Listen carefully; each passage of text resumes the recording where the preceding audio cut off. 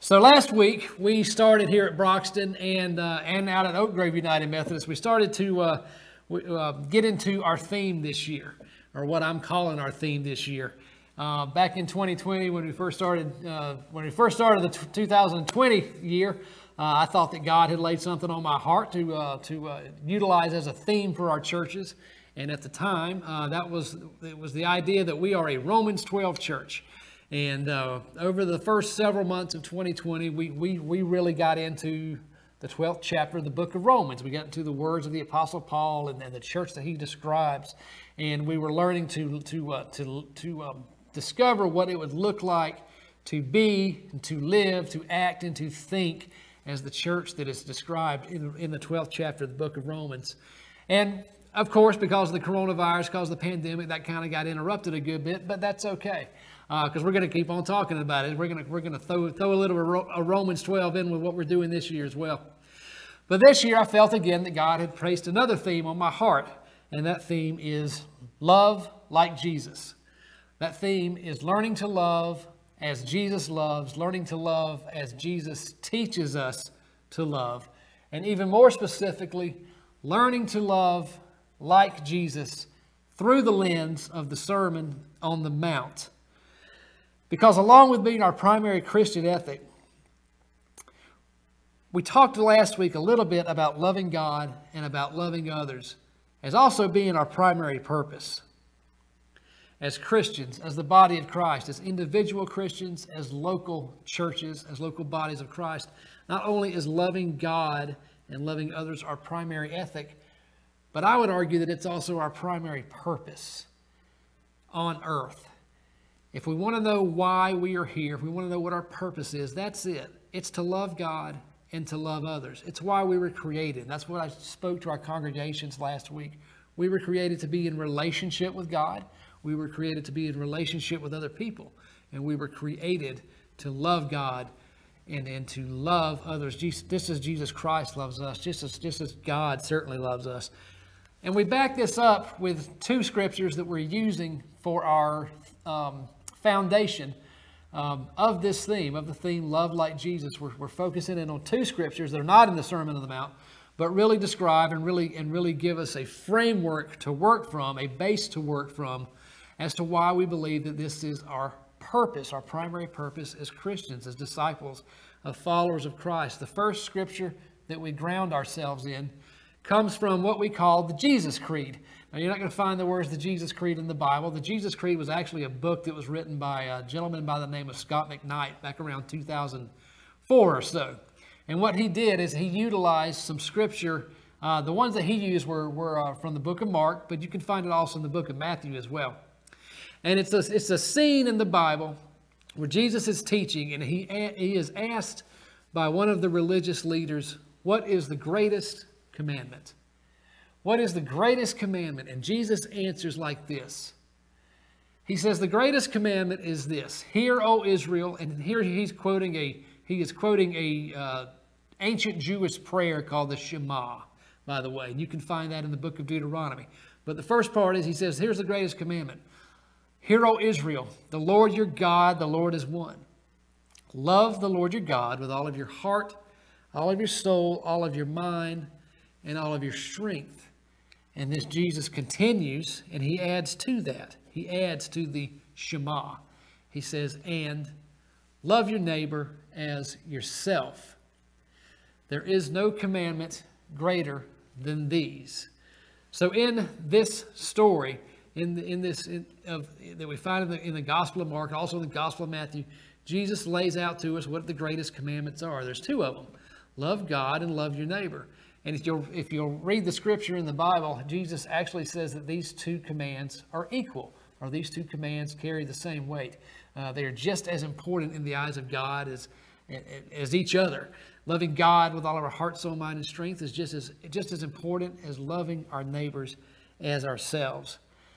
So that's one of our foundational scriptures for this series, or for this theme, love like Jesus. The other foundational scripture that we find, or that we're utilizing, is found in the Gospel of John. And specifically, it's the 13th chapter of John, verses 34 and 35. And this is how it reads. Again, these are the words of Jesus. And he tells his disciples, "A new command I give you. Love one another. As I have loved you, so you must love one another. By this, everyone will know that you are my disciples, if you love one another." And I reiterated again last week what a great commandment this is, because Jesus says, first of all, a new command I give you. Because there was something new about this command. Of course, Jesus had already talked about loving your neighbor as yourself. He'd already talked about loving others. But he kind of ups the game a little bit. He says this, "Just as I have loved you, so you must love one another." So when we take into account the way that Jesus loves us, the way that Jesus loved his disciples and loves humanity in general, our love for each other is stepped up, certainly, to a great, great degree. And the second thing he says is, by this, everyone will know you're my disciples. By this, everyone will know you are my disciples, by your love for one another. So that's how we can be known as Christians. That's how we can be known as disciples of Jesus Christ. Not necessarily because of the things that we believe, which are, of course, very, very important, but because of the love that we have for one another, because people can observe clearly the love that we have for one another. That's how they will know that we are his disciples. So using those two verses or those two scriptures as our starting point. Oh, and by the way, I don't think I gave you the scripture from Mark. The scripture I quoted from Mark was from Mark 12, 29 through 31. So using Mark 12, 29 through 31 and John 13, 34 and 35 as our foundational scriptures, as our starting point. Last week we started to dive into the Sermon on the Mount, Jesus' most famous sermon without a doubt, and also the longest sermon of Jesus that's recorded in the Gospels. And that is what we're using, and that is what we're going to be using over the next weeks, several months, however long or how many times we decide to focus on this. That is going to be what we're going to be using to look at, to understand what it looks like to love like Jesus. What it looks like to love like Jesus, and how to love like Jesus. This is our reference point, the Sermon on the Mount, which can be found in the Gospel of Matthew, chapters 5 through 7. And again, last week we started diving into that a little bit, and we started probably with one of the hardest teachings of Jesus Christ that you will find in the Sermon on the Mount. And it's Matthew 5, verses 43 through 48, where Jesus talks about loving our enemies.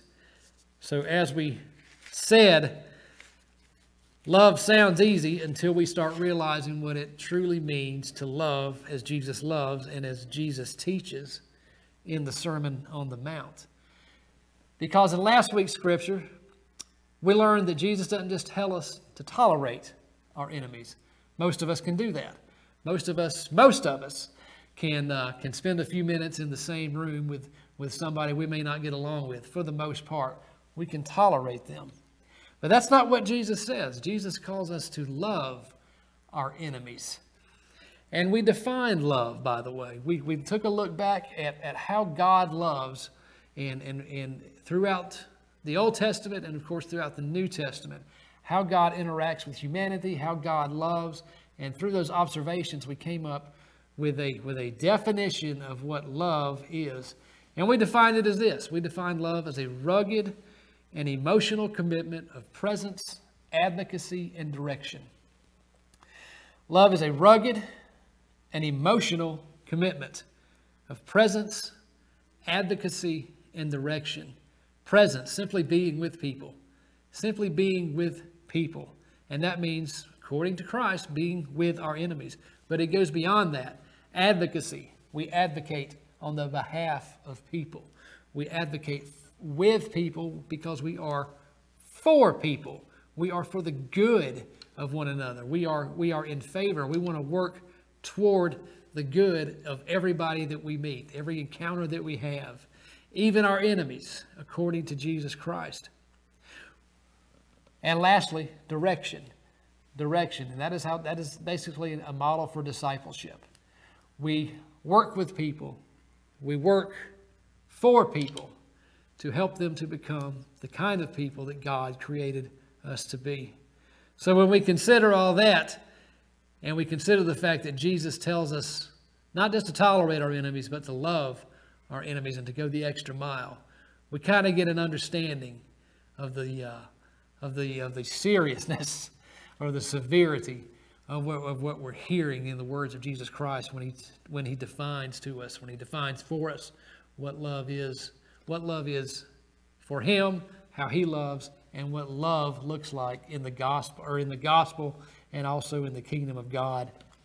So with all that, today what we're going to do is we're going to back up a few verses from last week, and we're going to see what Jesus has to say about ideas like revenge and retaliation. And we're going to discover how loving our neighbors like Jesus continues to be absolutely irrational and absolutely unreasonable to our human instincts. So if you have a Bible handy, or if you have a phone with you, or you have a Bible app at your disposal, take a look at Matthew chapter 5. We're going to get back to Matthew 5. It's going to be just a few verses prior to where we were last week, talking about enemy love. Matthew 5, we're going to be looking at 38 through 42.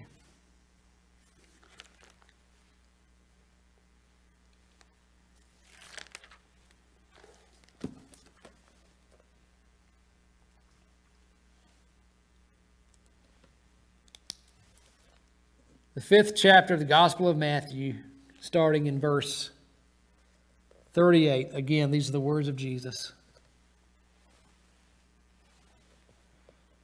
He says, you have heard that it was said, an eye for an eye and a tooth for a tooth.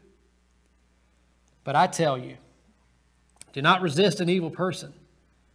If anyone slaps you on the right cheek, turn to them the other cheek also. And if anyone wants to sue you and to take your shirt, hand over your coat as well. If anyone forces you to go 1 mile, go with them 2 miles. Give to the one who asks you, and do not turn away from the one who wants to borrow from you. I'm going to repeat 38 one more time. You have heard that it was said, an eye for an eye and a tooth for a tooth. But I tell you, do not resist an evil person. The first thing that I want to do, and one of the reasons that I mentioned Romans 12 a little bit earlier in the introduction, is I want to go back to Romans 12, because when we were exploring Romans 12 a little bit last year, I told our church that you can certainly notice a lot of similarities between what Paul writes in the 12th chapter of the book of Romans and the words of Jesus in the Sermon on the Mount. And what I'm about to give you is a wonderful example. It's a wonderful example of these similarities, because Paul absolutely echoes the words of Jesus right here when we're speaking about loving our enemy and the idea of retaliation and retribution. You can find these verses in Romans 12, verses 17 through 21. Romans 12, verses 17 through 21, Paul writes, do not repay anyone evil for evil.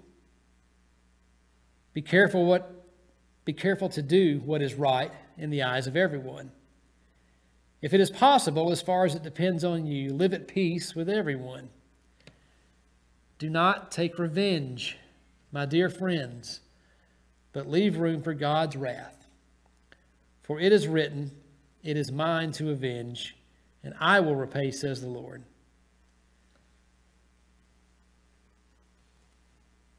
On the contrary, if your enemy is hungry, feed him. If he is thirsty, give him something to drink. And in doing so, you will heap burning coals on his head. Do not be overcome by evil, but overcome evil with good. Do not take revenge, my dear friends, but leave room for God's wrath. If your enemy is hungry, feed him. If he is thirsty, give him something to drink. Very, very similar words. Very, very similar words from what we hear from the mouth of Jesus from our reading today. I do want to point out one one verse or one portion of this scripture.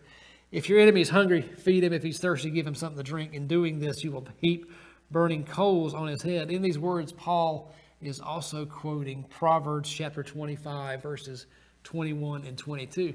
So this is found throughout the Bible. This idea of not just loving our enemies, but even taking it a step further to love those who hurt us, those who harm us, and to not seek retaliation, not to seek revenge on people is a theme that you can find throughout the Bible, and of course including the Old Testament. Now, while we're there, let's go ahead and talk about this whole eye for an eye thing. Very common. I think we touched on that just a little bit last week.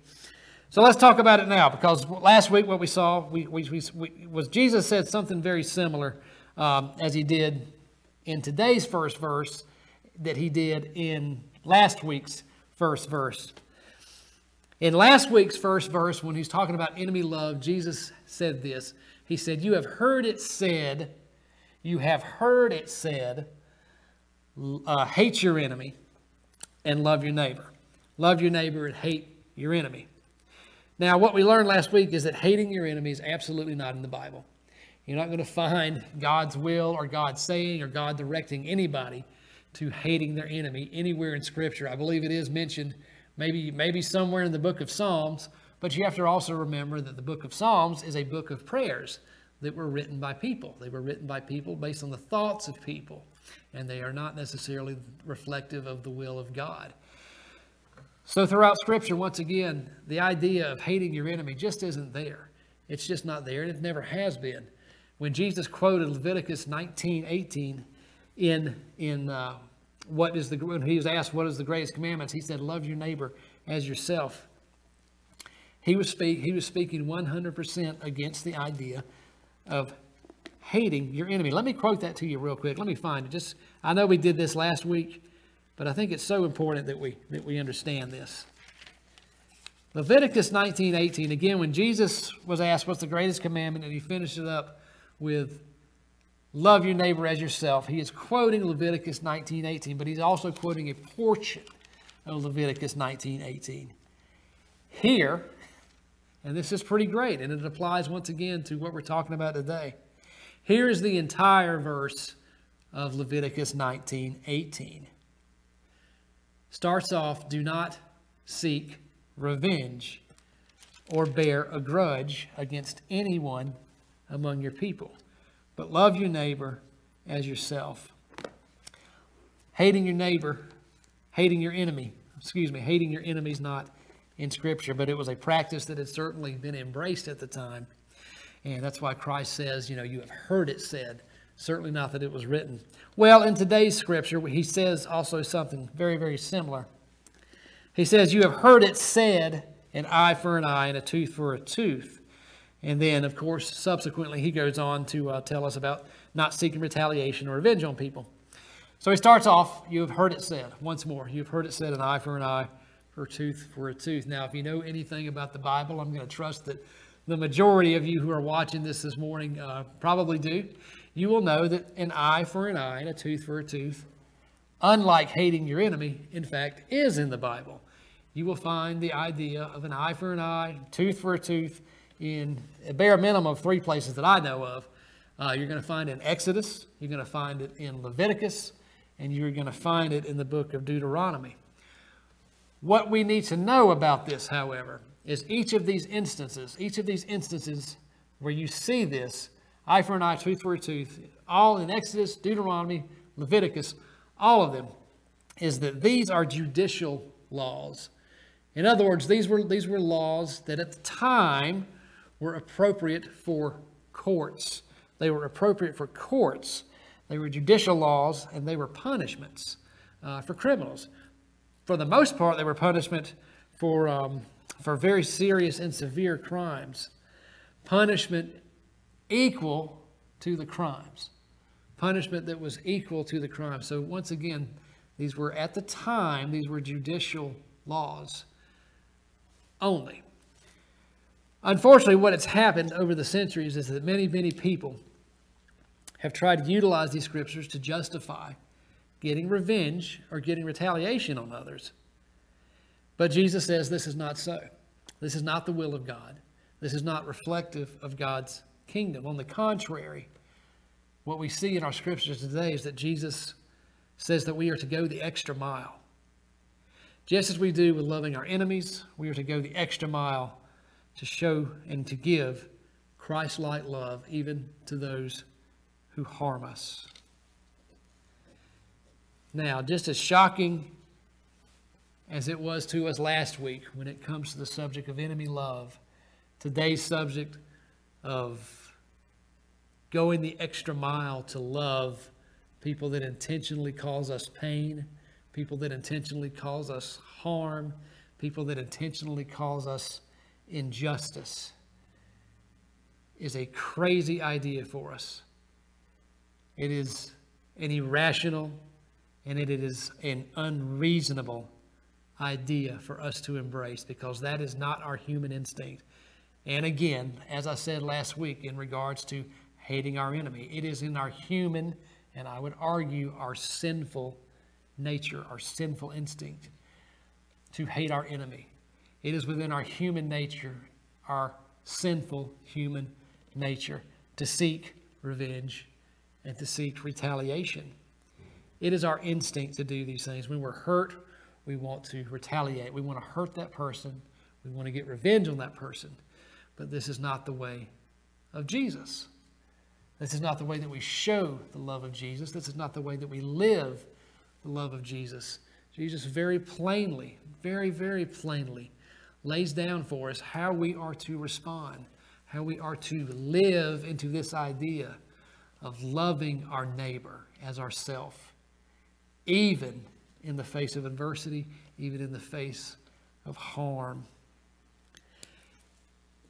Unfortunately, just as it is with enemy love, this is an idea that most of us just seem as too crazy to follow.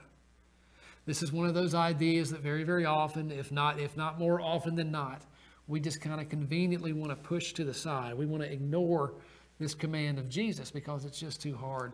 It's just too irrational. It's just too radical. We want to minimize it or just forget about it outright. But this, again, isn't the way of Christ. And as I would like to remind our church all the time, is that we're disciples. Jesus called disciples. And what is a disciple? A disciple is a follower. A disciple is a student. A disciple is a person or a people who mimic the ways and the teachings of their master. And as Christians, of course, in this case, our master is Jesus Christ. Jesus said, just prior to leaving this earth, to go and make disciples. Our beliefs do matter. But being a disciple of Jesus Christ is not just about beliefs, as important of those as those are. It's also about practice. And it's also about heeding the words of Christ and responding to those words, not because we understand it, not because it fits with our rational human mind, not because we can do all kind of justifying for ways not to follow Jesus, but because we love Jesus. Because of that love for Jesus, we simply are called to do what he says, even if it doesn't make sense to us. And that's what discipleship is at the end of the day. Following Jesus as our master, heeding his words, following his instructions. Do you happen to know, some of you probably do, but do you happen to know what Christianity was called in the Bible before it was called Christianity?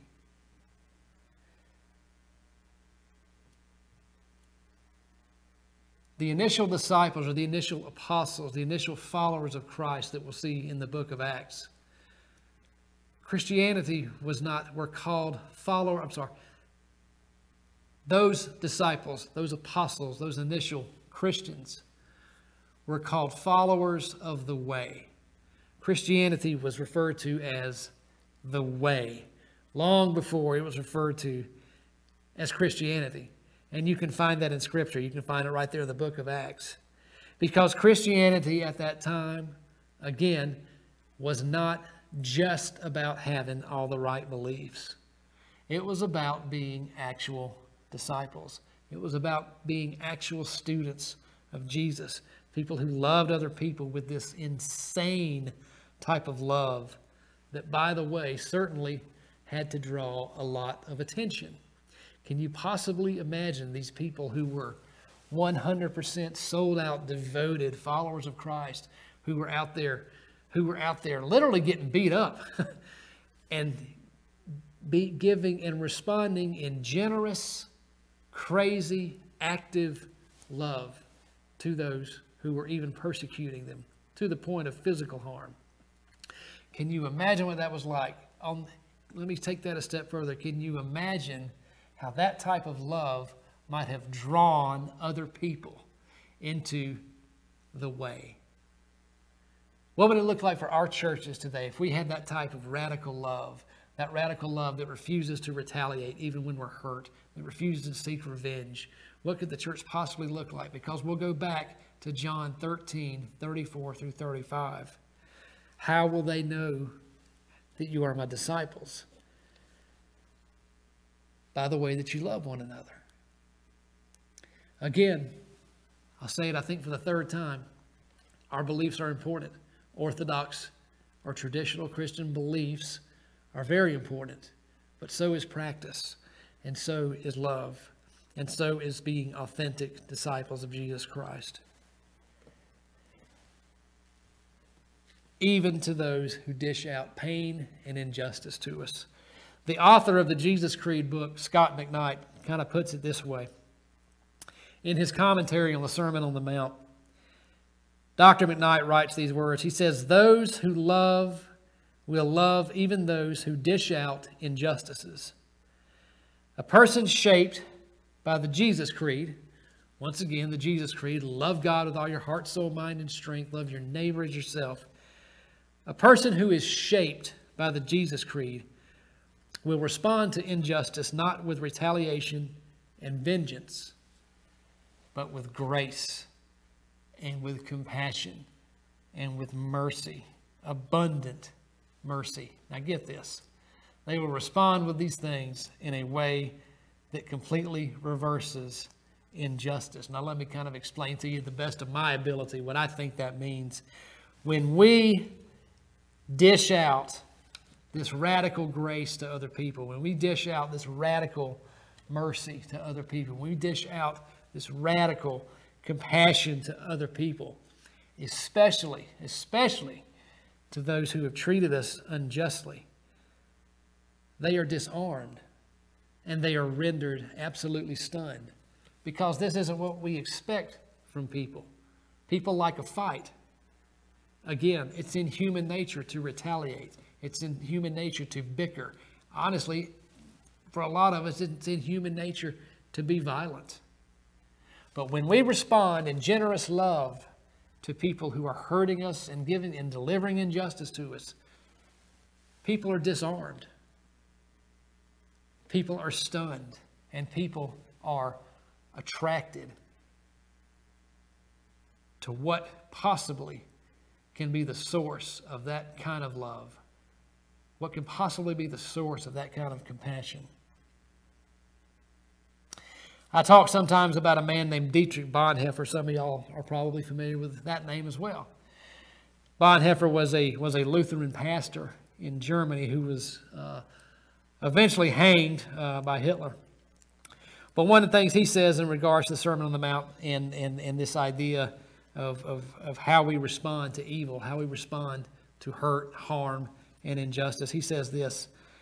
He says, evil will become powerless. Evil will become powerless when it finds no opposing object. What happens when we don't oppose them? What happens when we don't strike back? Evil will become powerless when it finds no opposing object, when it finds no resistance. Evil meets an opponent for which it is not a match. And those are powerful words, and those words are very, very true. But you see, it's not just about being passive. We're not necessarily called to be passive in the face of evil, in the face of adversity, but we are called to be generous. And that strikes us as odd again. That strikes us as difficult, because it is difficult. but we're called to be active in our generosity, in our generous love. Remember that definition that I gave you earlier, that definition that I gave you of love, about being present with people, about advocating with and for people, and about doing everything that we possibly can through our own and through the help of God to make people, or to create people, or to direct people into becoming the kind of people that God created them to be. Seeking the absolute good of that person, advocating on their behalf. I can assure you, there is absolutely nothing more alarming or more disarming than a Jesus follower who actively responds to injustice, not retaliation or harm, but in abundant generosity. Jesus serves as our example for this. Jesus lived these words. He didn't just command these words. He just didn't give us these commandments to us. Jesus was these words, and he lived these words, and he serves as our example. Jesus was hated. He was despised by many, but he did not respond through violence. He didn't respond through retaliation, although he certainly could have. He didn't respond through revenge, but he responded through submission. How crazy is that?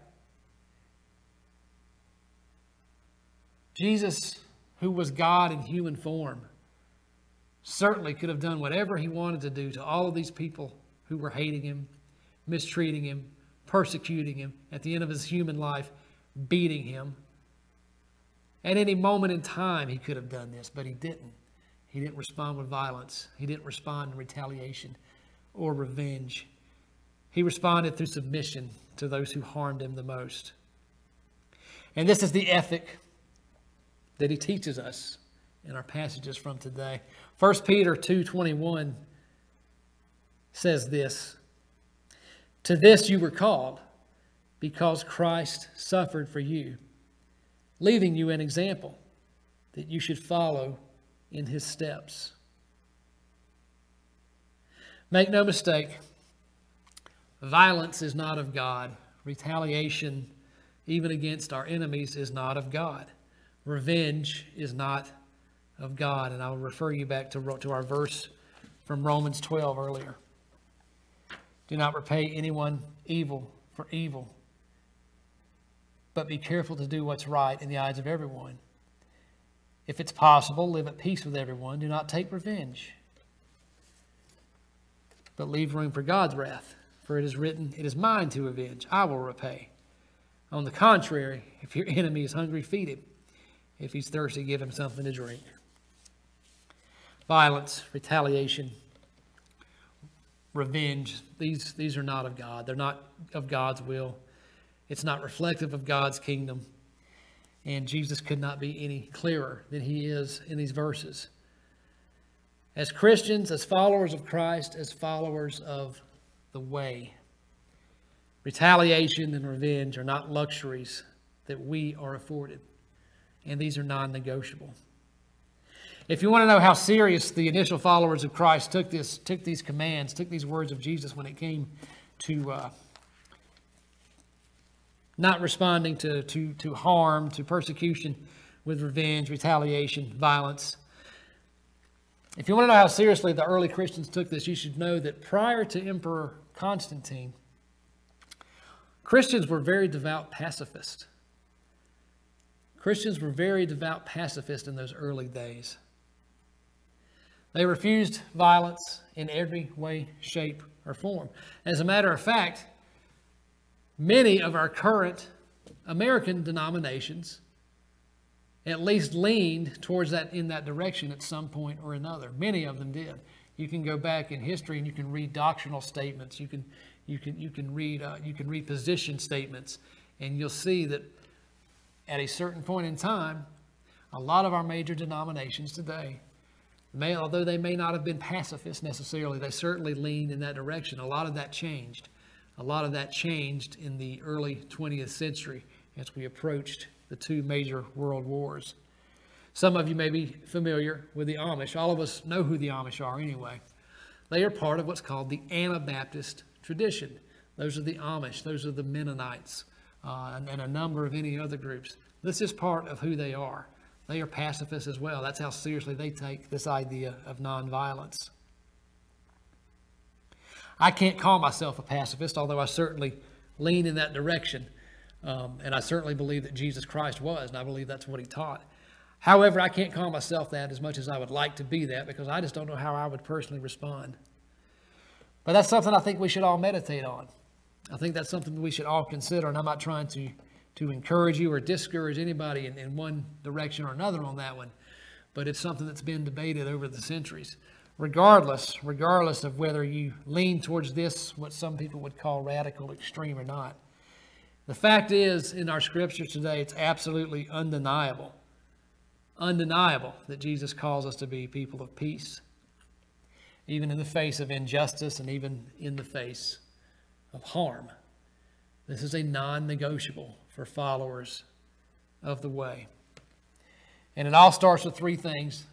And I'll go back to them. I've already mentioned them one time. It all starts with three things: grace, mercy, and compassion. All of those are inextricably linked, of course.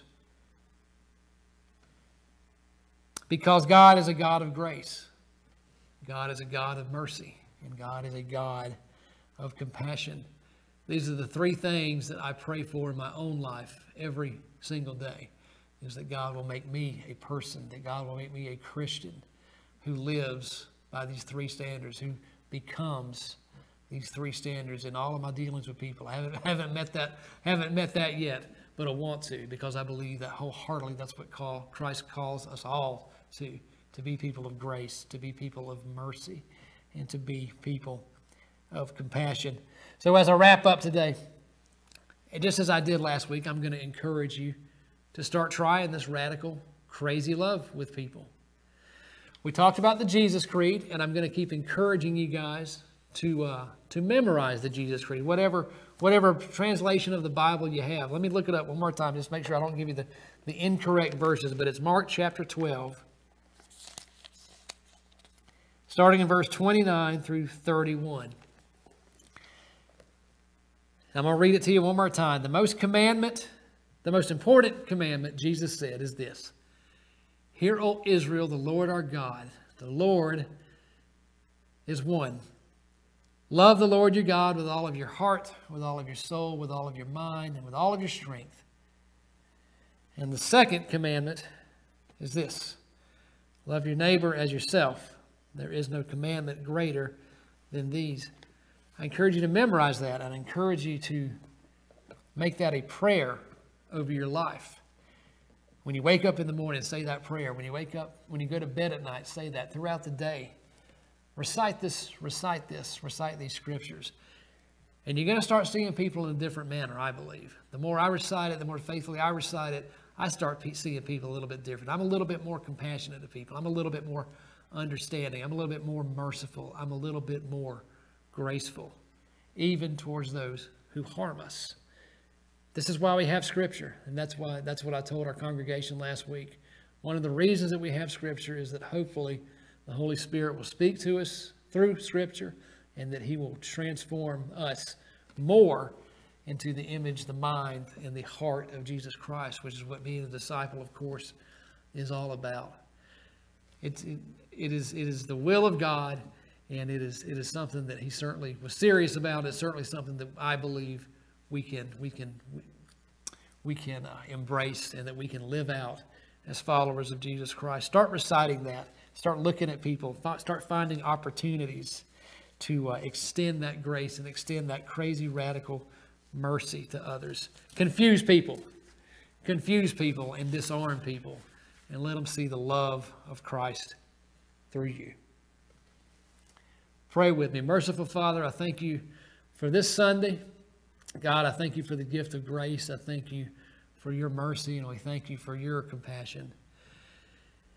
God, these are difficult teachings to swallow, but we also know these are the will of God. These are your will. This is a reflection of your kingdom that we're called to live out on earth. Help us to embrace it and not deny it. Give us the strength, give us the desire, to love our neighbor as ourselves. In the name of the Father, Son, and the Holy Spirit we pray. Amen.